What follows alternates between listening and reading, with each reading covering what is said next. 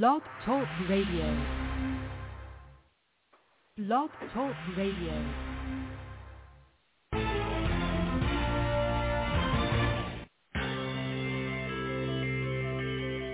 Who is January Jones? She is not a young, beautiful, talented actress on Mad Men. She is not an older, gorgeous, exotic dancer from the Johnny Carson show. She is an author, and she wrote Thou Shalt Not Whine, the 11th Commandment, that reached #1 at Amazon.com. She is a reality TV golf personality with World High Stakes Golf televised on HDNet. She is a humorist and winologist expert. She is your featured host today on January Jones Sharing Success Stories. So sit back, relax, and get ready to laugh and listen to Ms. Jones with her eclectic roster of guests as you learn life's lessons. These stories plus sharing equals success. Welcome, and remember, beware, because you are entering the no whining world of January Jones.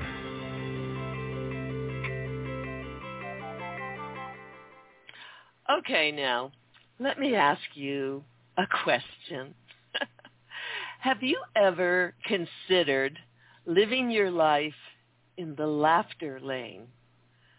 I'm not talking about the left lane. I'm not talking about the right lane. I'm talking about the laughter lane. Tell me, would you like to learn more about dealing with your daily roadblocks? Have you ever wanted to know how to leave negativity in the dust? I need to work on that one. Can you imagine finding humor and laughter around every curve and every corner on the road to life? Tell me, do you know that if stress is garbage, then you need to learn how to recycle right now? When was the last time you heard about Try Laughter Inc.? It's not Monster Inc., it's Try Laughter Inc. Or better yet, today, would you like to meet someone who has some of the answers that we're looking for? Now, are you ready to learn how to be successful and how to try laughter in your life? If you can answer yes or maybe to any of these questions, then you are in the right place, and I would like to welcome you to January Jones Sharing Success Stories. Today I will be introducing you to my guest, who is a success coach extraordinaire.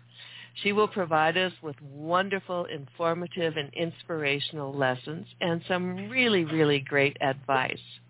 I'm pleased to announce that our show now has over 1.6 million listeners to date. Hard to believe, isn't it? Also, LinkedIn has announced that my profile was one of the top 5% most viewed during 2012. Now, let me tell you a little bit about my guest today. Well, first of all, let me tell you, she's been on my show many, many times. And to date, I think she has had close to 200,000 listeners who have listened to her shows with me. She is a nationally recognized expert on humor and laughter therapy. She's been featured in the New York Times, Family Circle, First Magazine, and Newsweek Japan on laughter as a current trend in the workplace. She was one of the first laughter leaders certified in the world by the World Laughter Tour, Inc. Her work history includes Arnold Palmer's Bay Hill Club and Lodge, Orlando, where she was the swim pro. The swim pro is like a golf pro with lots more water. She has been in banking for over 3 decades through 3 economic cycles and maybe even more. She's had 3 hair colors. Her success as a speaker and trainer is her conviction to what she believes are the 2 basic tenets of the adult learning experience: food and fun. She is a member of the Association of Applied Therapeutic Humor, as I am. She is also a member of the Society for International Humor Studies, the World Laughter Tour, Inc. She is president and founder of Try Laughter, Inc., a speaking and training group. It is my pleasure to welcome to our show again Bobbe White. Hi, Bobbe. How are you doing tonight? Hello, January. Doing well, thank you. Oh, it's so wonderful to have you on the show. Can you imagine all these people who are out there listening to us? Isn't that amazing? No, I really can't even imagine it. It makes me giggle to hear the statistics. I know. Because it's just like you and I are on the telephone and everyone else. Oh, wait, this has just been in the news, like the NSA thing with, what's his name? I know, absolutely. So people are listening, right? Oh, yeah, there are people listening. I'm assured of that. And they keep listening over and over and over again, which is why all of your shows are so very, very popular. Let's talk a little bit. Before we went on the air, you mentioned something about Time Magazine. Well, you know what? Before we go to that, I want to talk about you. Let's talk about Bobbe White. How did you become a humorist? Well, I did a lot of staff training for a community bank in the Midwest, and actually 6 banks that were kind of all under the same holding company, well, separate holding companies with some common management. And I found out that if you wanted adults to learn and to buy in, if they had a little food, a lot of food actually, and a little fun, they would do that so much more willingly. And I mean, let's face it, the Bank Secrecy Act, that's the law that says that we have to watch for laundered money, and the drug world created a lot of these regulations, and the 9/11 created a lot of these regulations, and banking isn't the most exciting all the time, but to have I had the opportunity, I had to train some of this stuff, and I could add to it to make it fun. And or give it a theme, and it was really so much more fun than it should have been. And one time, well, I was given the task of driving the company van, the bank van, around to 4 locations to take work and transport money, and I was a little offended that perhaps they thought I had nothing better to do with my time than to drive, right? Okay, gotcha. And then my husband said, "It sounds like a vacation to me." So I started calling it my think tank, and I drove around for a week while the regular driver was on vacation, and I started listening to books on tape, or books on CD, I guess it was past the cassette tape era, and then I thought about calling a friend of mine who was a professional speaker / humorist. Her name is Karen Buxman, and she lived 20 minutes away from me at the time. And I'm not sure why her name popped into my head that day, but it was very interesting because I said, "I'd like to meet with you for lunch, and I just want to bounce a couple of ideas off of you." And I had no idea what those ideas were, but I just really enjoyed her because she was fun, and it involved food. So we went to lunch, and I almost ran out of gas on the way. And I remember getting there a little late because I had to get gas, and we just really ripped through our first lunch meeting. I hadn't met with her in 10 years. She had actually come and had done training for our bank, and our people loved her because she was fun. And she told me about something she was working on, and involved a laughter therapy trainer workshop in St. Louis in another month or so. And she said, "Check it out." She said, "Love for you to go." And I thought, well, how fun would that be? I have no idea what this is, but I would love to be under her direction for a weekend because it's got to be fun. And I went down and I trained, and I became, as you said in my intro, one of the first certified laughter leaders in the world with the World Laughter Tour. And then I paid for that myself because I asked the bank, but they said this has really very little to do with our training. And I thought, Well, but really it has everything to do with it, as I found out. Right. And so I paid for it myself, which was good. It was fine. And but I thought, it was a little different. It was very different from anything I'd ever done. And I thought when I got home, so I spent, $200 on the training and hotels and meals and the whole bit. I'm like, what am I going to do with it?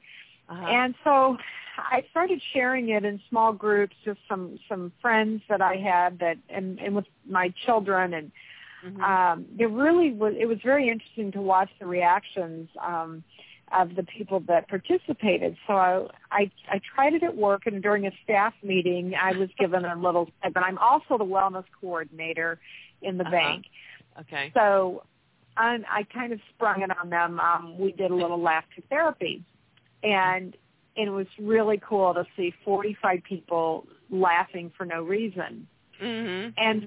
And from that, it was even people who I shouldn't have seen were laughing, right? Mm-hmm. And from there, it kind of took off like wildfire. The Rotary and the Elks and the Moose and the Lions, all the, the Animal Circuit and the Optimist Club, of all people, would want, something a little different. So I went to one group, and of course they all have weekly meetings, and everybody needs a program. They don't care if you're quilting socks or, doing laughter therapy. You've got to be more interested than the one they had last week. And so I did 65 laughter presentations the first year. Wow. And all in my hometown. It was incredible how this thing just caught on. And then, my goal was to take it further, and my goal was to start creating. I did a keynote around the laughter therapy exercises, and it was something that made so much sense to me. And I started realizing how much stress we all carry in our lives. And through laughter therapy and through some personal stories that I started sharing with people, I realized everybody pretty much has similar issues, and they just don't know what to do. They don't know how to unload the baggage, or they don't know, like the theme of my book, Life in the Laugh Lane. They don't know how to get around that curve and how to dump negativity, and it's really hard. And so I continue to do it. I'm in my 13th year, which is, oh my gosh. I know. I can't believe this started from that. And it's just really been good for my own life. And my goal is to never be different on the platform that I am in my own personal life. Right. And so I really do believe that it's a better way, to live. And it really does help in so many different situations, from work to social to, family, although I will say family's the toughest. Yeah. Well, Bobbe, we're going to take a break now and hear about your host. And when we come back, I want to talk some more about Karen Buxman, because she has been on the show. And actually, her interview with me will be in the second volume of Priceless Personalities. It was a fabulous interview, and she's wonderful. We will be right back with Bobbe White. Lately, there's a whining epidemic in our world. People are even whining about whining.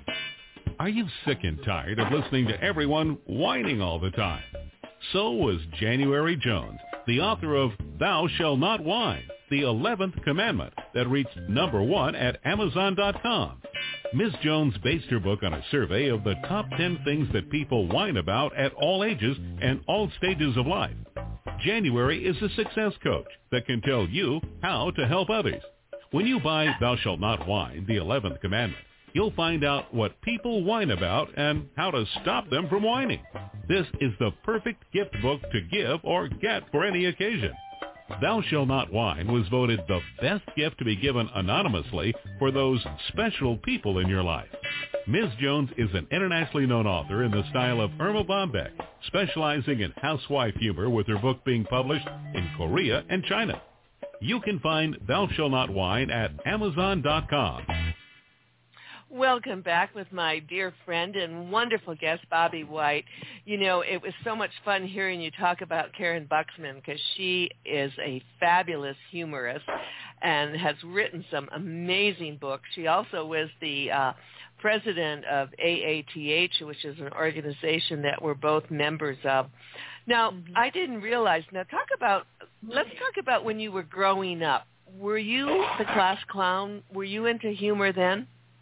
No, I really wasn't. Not really? On an overt level. The first thing I can think about with humor was I swam competitively, and I hung out at the pool all day. That was kind of my job. My mom would drop me off in the morning for swim team from 8 to 11, and then we'd kind of hang out for lunch, and then we'd have swim practice in the afternoon too. And so I would hang out with the boys of the swim team some of the time because they were fun. And then they would tell these dirty jokes, bad jokes, really bad. So bad I can remember 2 of them right now, but they aren't fit for airing over your show. Okay. And then I would share them with the girls. And I just thought this was the funniest thing ever until someone called my mom and told them that I was telling bad jokes to their daughters. and I was really embarrassed. My mother was amazed and not amused. She was like horrified that she couldn't believe I was doing this.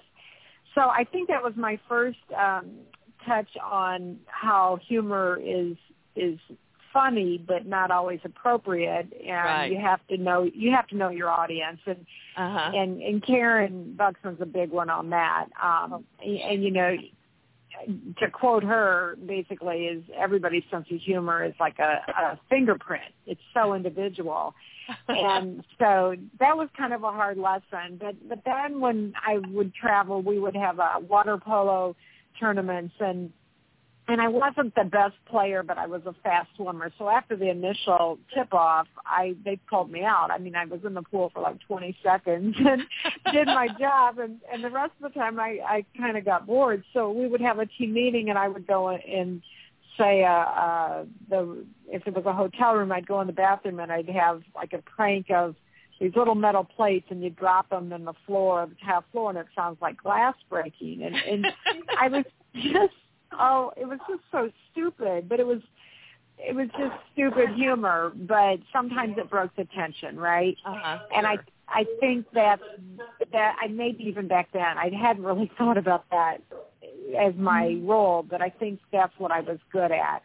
And so, yeah, it kind of started that way. I went through kind of a serious phase in high school and college. I was more concerned about not getting thrown off the cheerleading squad than anything, because I took that really seriously.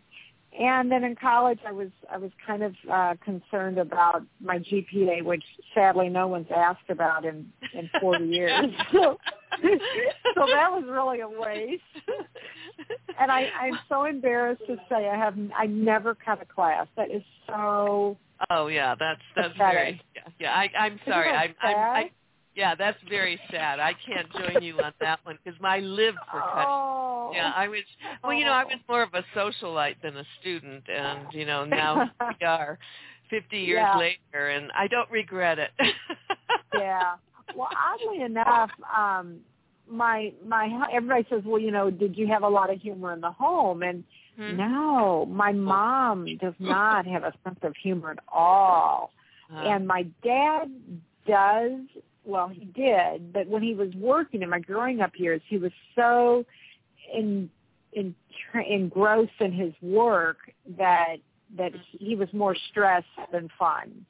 Yeah. And so I didn't really have a lot of that at home, and basically they just yelled at my sister the rest of the time because she was 5 years older. So my goal was always to kind of take the low road and stay off under the radar. Sure. I went through I did go through, I will tell you this, you may not even know this about me, I went through about 20 years of depression and anxiety. Oh, really? Did you know that?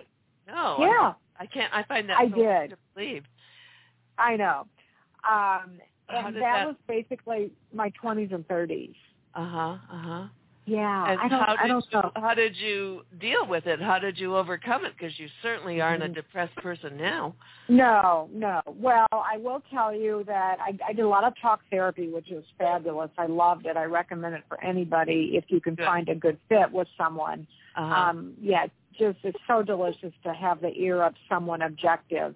And I took everything so serious. And I'll give you an example because I think it's a good one. Every time I would go into my in-law's house, and my father-in-law he was a very accomplished, very successful businessman, and everyone in the family was very much so. And he would ask me, what did I accomplish that day?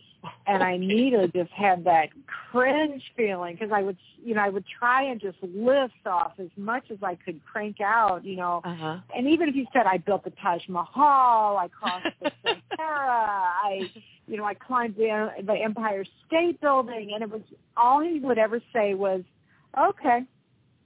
And I never felt like I was adequate. And I never felt worthy of that answer. And then one time, and I remember discussing this with talk therapy, and this may seem really silly, but the funniest thing then, I walked in behind a brother-in-law, and he was married to my husband's sister. And I remember him asking Kent, he said, so what did you accomplish today, Kent? And Kent said, not a damn thing, Jim. And you know what he said to that? Okay. The same answer. And then I realized that was just his question. Yeah. He wasn't measuring my worthiness. And I realized how when you're not looking at things accurately or it crystallized in my mind how serious I took everything. And I will say, and I need to say this because I did start medication because that was kind of the last resort, and it should be the last resort. Right. And I tell you what, my life just, once the clouds cleared, it was amazing how good it felt just to feel good. And I will say this, it was kind of a tug of war of emotion because I thought, I'm a humorist, but yet I take medication. Does this add up? Or am I a fraud? So then I'm doubting. And the best thing I ever heard put this way is people who take medication, it's not like an athlete on steroids. It only brings us up to normal so that we can compete and we can live with everyone else. So once I took that, I thought, okay, I'm okay. I'm not a fraud. I need this. I mean, clearly it runs in my family. For those of you listeners, if your parents had depression, if your grandparents had depression, I'm answering yes to all of those. Yes. There's a good chance it can run in your family. And so that's kind of also once, like I said, once I got squared away and I could think clearly again and enjoy life. I had no joy in my life, and I had everything I needed. And I think that's a good question to ask for people to ask themselves is, do you have any joy in your life? And you're like, no. Yeah. And I had 2 beautiful children. I had a husband. I had everything I needed, and I knew this was no joy. So, but you had that gray cloud over your head. Yeah, I'm so appreciative that you're sharing this, because I also will share with our listeners that I have been on medication since 2001, and during that time, my dearest friend had terminal cancer. I took care of her for 3 years until she died. And I was just totally depressed, and I could not pull myself out of it. And fortunately, my wonderful doctor put me on an antidepressant, and it just changed my life, just like you. All of a sudden, I blossomed, and even dealing with her tragic death and loss, I got through it. I survived. I started writing books. I started doing radio shows.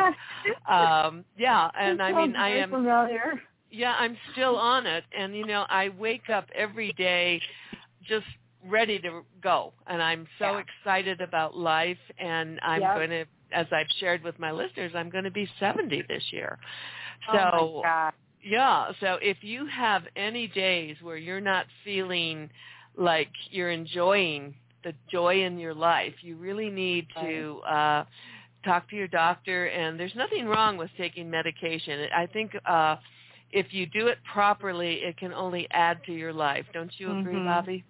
Oh, absolutely. And there's two things. As I said, talk therapy is fantastic, and that can unlock some of the doors that you have ahead of you. And, again, if you don't find the right person to talk with, keep looking, because there's somebody out there that's good. And I also agree with medication. There's many out there, and some will agree with you and some will not.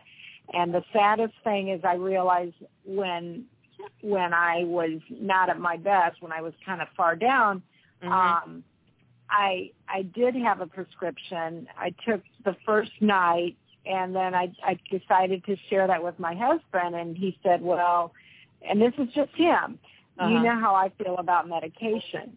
And he wasn't saying I shouldn't take it, but I wasn't really able to think for myself. And at that time, and now it's like I make a decision because it's right for me. Right. And so I realized how influenced I was by a lot of things, and I'm really still reaping the benefits of feeling normal and able to think, because as you know, and I've had a lot of some chaos with my elderly parents the last 6 months. And I have a sister who I love dearly, but she is wired totally on emotion. And if I weren't on the other side of the continuum, we would be just like two babbling babies. And I can think, I can make better decisions, and I can see the humor. And this is, I don't know if this is going to have time for this. We'll have time in this segment, but the humor in dementia that I'm seeing with my father. I mean, I've had multiple. We're going to take a break, because this sounds like a whole new segment, and we'll be right back with Bobbe White. We've now taken care of our medication. That's all taken care of, and we'll be coming back, and we'll be dealing with dementia. We're also going to be sharing The Joy of Dementia. That's got to be a great title for a book. We'll be right back with Bobbe White. Could your commute or daily exercise routine use a boost? When was the last time you really got the giggles? June is audiobook month, and the producers of Yikes, Another Quirky Audiobook, invite you to tune in, turn on, and let loose a few good laughs. Yikes, Another Quirky Audiobook is about a marijuana enthusiast named Blue McKenna who gets involved in a reality TV show as a way to cure an apocalyptic case of writer's block. A conglomerate of kooky contestants invades the polygamous community of Naval, Utah to compete in a reality show called Yikes. Things get sticky when Blue McKenna's hemp garden is ignited during an ill-fated seance. Find out what's going down in the desert in Yikes, Another Quirky Audiobook. This is Adele Park inviting you to celebrate Audiobook Month on the funny side. Visit www.yikesaudiobook.com. That's www.yikesaudiobook.com. Welcome back with my dear friend and wonderful guest, Bobbe White. As far as Adele Parks and her audiobooks, they are fantastic. If you are going on a road trip, you need to get Yikes and Jitters. Put them in your car. You will laugh all the way to wherever you're going. They're wonderful. Now, Bobbe, let's share your website information and tell everyone where they can get your book. Okay. My website is trylaughter.com, TRYLAUGHTER, just like it sounds, and just what it means, Try Laughter. And my books are on my, it's called Bobbe's Shop, and it's basically a product page. And I have Life in the Last Lane there. I have, If Stress is Garbage, I've been there, recycled that. And then I have a couple of books that I've co-authored, and the one is Chicken Soup for the Wine Lover's Soul, and it's I love it. It's kind of a funny story. Basically, I went to lunch with a friend, and it was an Italian restaurant, and we are in a small community, and so if people saw us drinking wine at lunch, they would think we're lushes, which we are, but we try to hide that at lunch, right? Yeah. And so I don't know where this came from, but I ordered wine in a coffee cup. Oh. And the waiter acted like he'd never heard that before. And I ordered Merlot, and my friend ordered Zinfandel. And so he brought us wine in coffee cups with a little spoon, and he set it down, and he said, very hot, very hot. And so he was playing along with us, and we felt like we had won the Super Bowl. We were having our wine and saving our reputations, too. Now, have you written a book called Wine in a Coffee Cup? I have not, but that's a great idea. Absolutely. You need to do that. That would be fantastic. Thanks. I'm writing it down. Okay. Okay, wonderful. Yeah. And Life in the Laugh Lane, that's another fabulous title. I highly recommend Bobbe's website, all of her blogs, her articles. She will make you laugh. You know, I'm signed up on her her email, and once a month she sends out her blog. It's the only one that as soon as I see it, I can't wait to open it and read it. And I always send you a note back because you always do. You're my best cheerleader, and you always send me a note. You're the first one, and I so appreciate that. Because it's kind of scary to send those articles out. And that's the other thing is just because I think it's funny, you know, I usually try to make a point with it, but not everybody sees things the same way. And so you try not to look at the ones that didn't open it, and you try to concentrate on the ones who are reading it. And, of course, I have close to 1,200 subscribers. Last month, 300 opened it and read it. Well, okay, fine. 300's not bad. So you have to, it's that glass half full, half empty thing. So, 300, that's a good number. And, I think word spreads and these things grow. It takes time. Let's talk a little bit. I wasn't even intending on doing this, but I know you're going through the situation with mom and dad and growing old and dementia. It's difficult, isn't it? And it's hard to find the humor in this kind of situation. Yeah, it's real hard. And so you get really bogged down, and there's so many details. And then you have the emotion of, I heard a great saying, you're a child once you're a parent, an adult once and a child twice in your life. And isn't that so true? It's exactly right. And so I will just share a few of the humor things that I hang on to. And the first one was the first time in January when we had to take Dad to ER. He was falling all over the house, and it didn't seem like a stroke because he was still quite lucid. He didn't have that left side paralysis that you have seen or you read about, but. We're in ER, and the doc says, tell us exactly what was happening in the home. And I said, he was falling everywhere. I said, I couldn't get him up. I said, it's like dead weight when you have someone, he's a man, he's a full-size man, and he's heavy. And then dead weight, my dad said, I'd really prefer that you use a different term, Bobbe. And so that was, that was pretty good. And then another one was they went into assisted living, and he wears these socks, not all the time, but they have the skid things, the rubber on the bottom, and they're kind of heavy. So they're more like slippers than socks.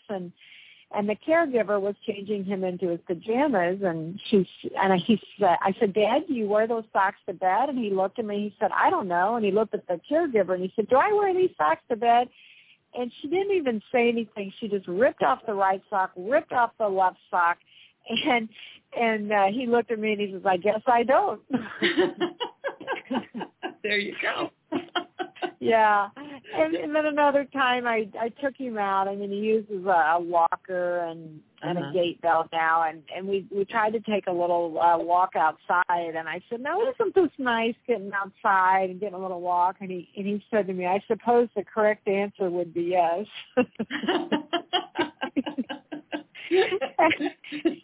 And then this one you'll appreciate. We went to his neurologist just to have some follow-up work on he had a massive brain hemorrhage, and then he had a number of TIAs, which are mini strokes.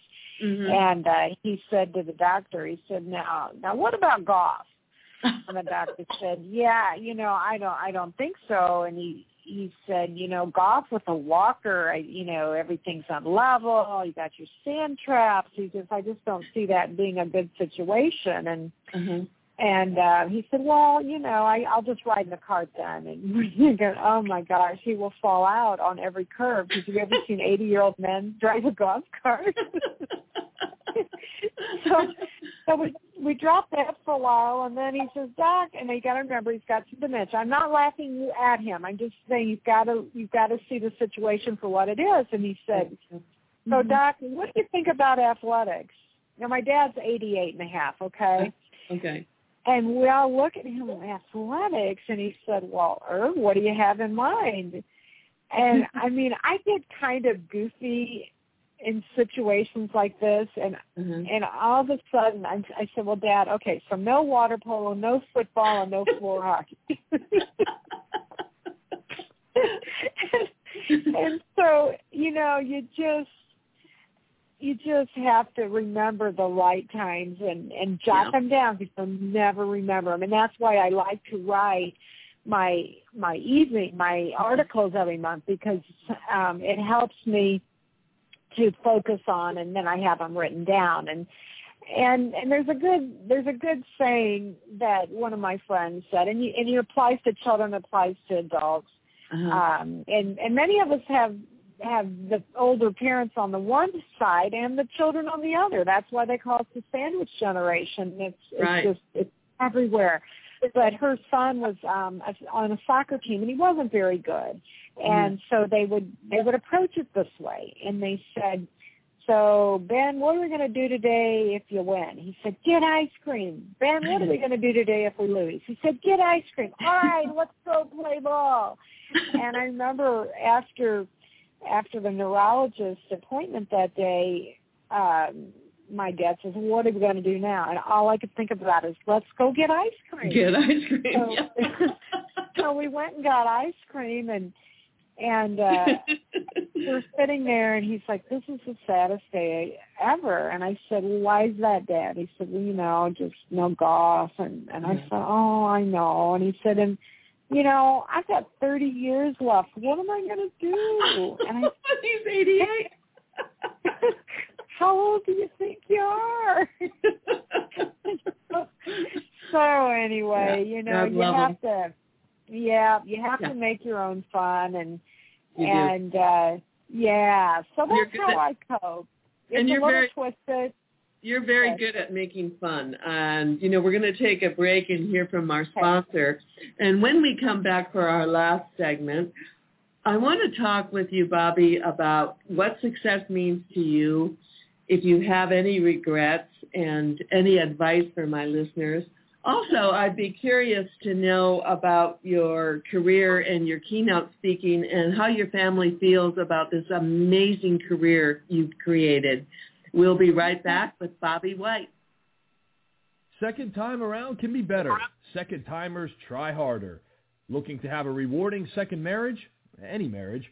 Read Successful Second Marriages by Patricia Bubash.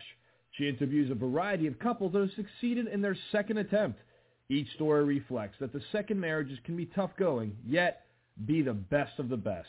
Learn from these couples who share their intimate stories, how they struggled with difficulty and have thrived.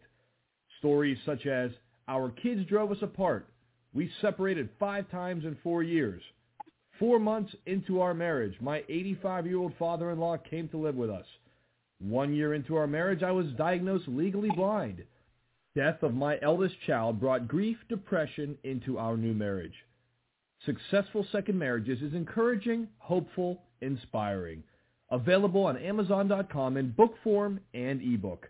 Read Pat's musings at www.successfulsecondmarriages.com. To all my listeners, Pat's book is fantastic, and as some of you know, I'm in a second marriage, and I will be celebrating my 43rd anniversary this year. So there's a lot to be said for the second time around. I hope you'll read her book. Now, Bobbe, let's talk a little bit briefly about how your family has reacted to this amazing career that you've created and all of your keynote speaking. Well, as I was starting it, my kids were probably 9 and 11 years old, and fortunately, a lot of it did not involve too much travel. But I had always traveled occasionally in my work, and so it didn't seem all that much different. Once in a while, if a trip lended itself to it, they got to go with. They thought that was fabulous. Yeah. And so that, and then we mixed family vacation with work, and that's always been probably my biggest challenge, is because I still work full time at a bank. I have X number of vacation days, and then I have to spend those on family, on speaking, and of course those unexpected things that come up. So believe it or not, we've always made it come out at the end of the year where I feel like I have satisfied all of those things pulling at my attention. Not perfectly. I can tell you two times when I have you mentioned regrets, and this I do regret. I will take this to my grave, and I feel worse about it than my kids, I'm sure, but you know how moms are.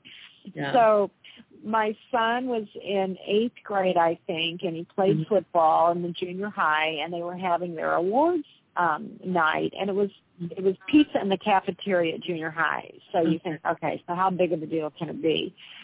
So my husband works in the agricultural industry, so he had harvest because it was in the fall, and I was speaking in St. Louis. And I went down the night before so I wouldn't have to get up extra early. And come to find out, our son had won the Mr. Hustle Award. Oh, my God. And neither parent is there. Oh. And I never felt like such a dog in my life. And I told my son that recently, and he's got a great sense of humor, and he put his little trophy on my clock radio by my bed just 6 months ago. He's like, well, if it means that much to you, you keep it, because I really don't care about it. Oh, and then my daughter, an equally guilty, oh gosh, we do guilt well, don't we? Was going to prom, and it wasn't her senior prom. I can take heart in that, but it was maybe a junior prom. Okay. And I had a 3-hour drive back after I was speaking, and I was going to cut it close. Well, I missed the picture taking at the friends' houses, so I went right to the venue where they were having dinner, and I just wanted to see her dressed up. Sure. And the principal and the vice principal of the school sandwiched me, and we walked through the entire room to her table. Oh, dear. And she was like, oh, dear. Because I wanted them to come out to the foyer, but they wouldn't come. And so we went to them, and it was, I can't even talk about it. It was so humiliating for her. I just wanted to see you. And, of course, I've got white hair. And, well, I'm 30 years older than these kids, so it was pretty obvious it was somebody's mom. And, I just regret doing that. I regret that I did that at all, but it was self-serving. That's the kind of thing moms do, and we've all done that. And, when you're trying to combine a career, family, the whole deal, it's very difficult to find the time. What kind of advice do you have for any of my listeners who are out there right now who work, who are trying to do a new career, and raising children, what advice can you give them? Oh, my God. Get a big box of Kleenexes. You're going to Take pills. Here's what I would say to that. I mean, you have to pick and choose what you think is the most important. And you know that. You don't even have to ask anybody. You don't have to ask your child, do you really want me there? Well, of course they want you there. Just remember, you'll never have a minute of that back. And that's the best advice I can give you. Now, there are a lot of speakers with younger children than I have who travel more than I did. And, of course, now nobody's home, and it's so much easier now. Yeah. But they make it work, too. And so I say it's just a balance, and you have to figure out where that is for you. But you think going into it, I got to do this. I got to go. I got to get there. And then you miss something big. And I just can't tell you that just is really hard to live with. Oh, yeah. But you're not going to bet 100% either. So you just have to be easy on yourself. And you just have to just be honest with yourself, I guess. Yeah, because I think at the end of the day, you have your regrets. Gosh knows, we all have our regrets and things we wish we could do over. It wouldn't be life if it wasn't like that. But in order to create a success story and a priceless personality like you, Bobbe, you are priceless. I love having you on the show. There are things that happen that you wouldn't plan on, you can't anticipate, but you have to roll with the punches. Don't you agree? Yeah. Well, right. And the other hard thing is, sometimes you make a plan as best as you can based on every schedule nuance that you have. And the hard part is you didn't expect when, the championship baseball game gets rained out, and now they've rescheduled it, and boom, you were planned elsewhere because you've had that on your calendar for 6 months. So, sometimes you just have to pick a lane and drive it. Well, I love that fits perfectly with your book, Life in the Last Lane, and I want everyone to read it. And I'm looking forward to your next book, Wine in the Coffee Cup, because that's something I can relate to that. And I do want. You really think that's a good title, huh? I love it. I love it, absolutely. And I do want you to come back soon and visit with us again. All right. Well, you want to hear real quick the title that I'm playing with? Yeah. I'm so tired, my iPods are puffy. Okay. That's a winner. That's a winner. Thank you, Bobbe, for coming on the show, and we'll have you back real soon. To my wonderful listeners, we hope you've enjoyed our fabulous show today. My upcoming guests for the rest of the week are all exciting, eclectic, energizing. They will amaze, amuse, and they will astonish you just like Bobbe does. This is the show where you hear inspiring information that will help you to become successful too. I would personally love to welcome you to our wonderful No Whining world. We love sharing our stories, struggles, and secrets for success. It's our hope that we can encourage all of our listeners to emulate our guests today and every day. Now, I want everyone out there to remember my mantra: if you think it, then you can do it. So for now, dear friends, please stop whining and then start smiling and then start sharing our success show with everyone you know. And if that doesn't work, then you can start eating chocolate, lots and lots of chocolate, and then you can have your wine in a coffee cup too. Again, thank you to Bobbe White. This is January Jones thanking you for joining me today on my journey and reminding you to take care and stay safe. We want to thank you for listening to January Jones Sharing Success Stories. Always remember Miss Jones' personal mantra: if you can think it, you can do it. That's what all of our guests have done with their lives, and so can you. You are the ultimate success coach in your own life. All you need to do will be to start sharing your own story with your family and friends.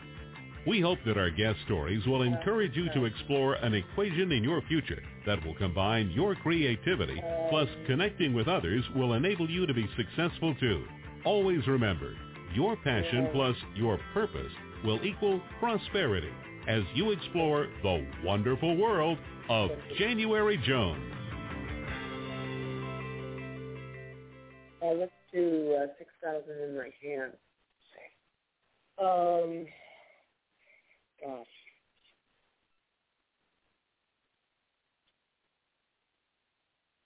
Mm-hmm.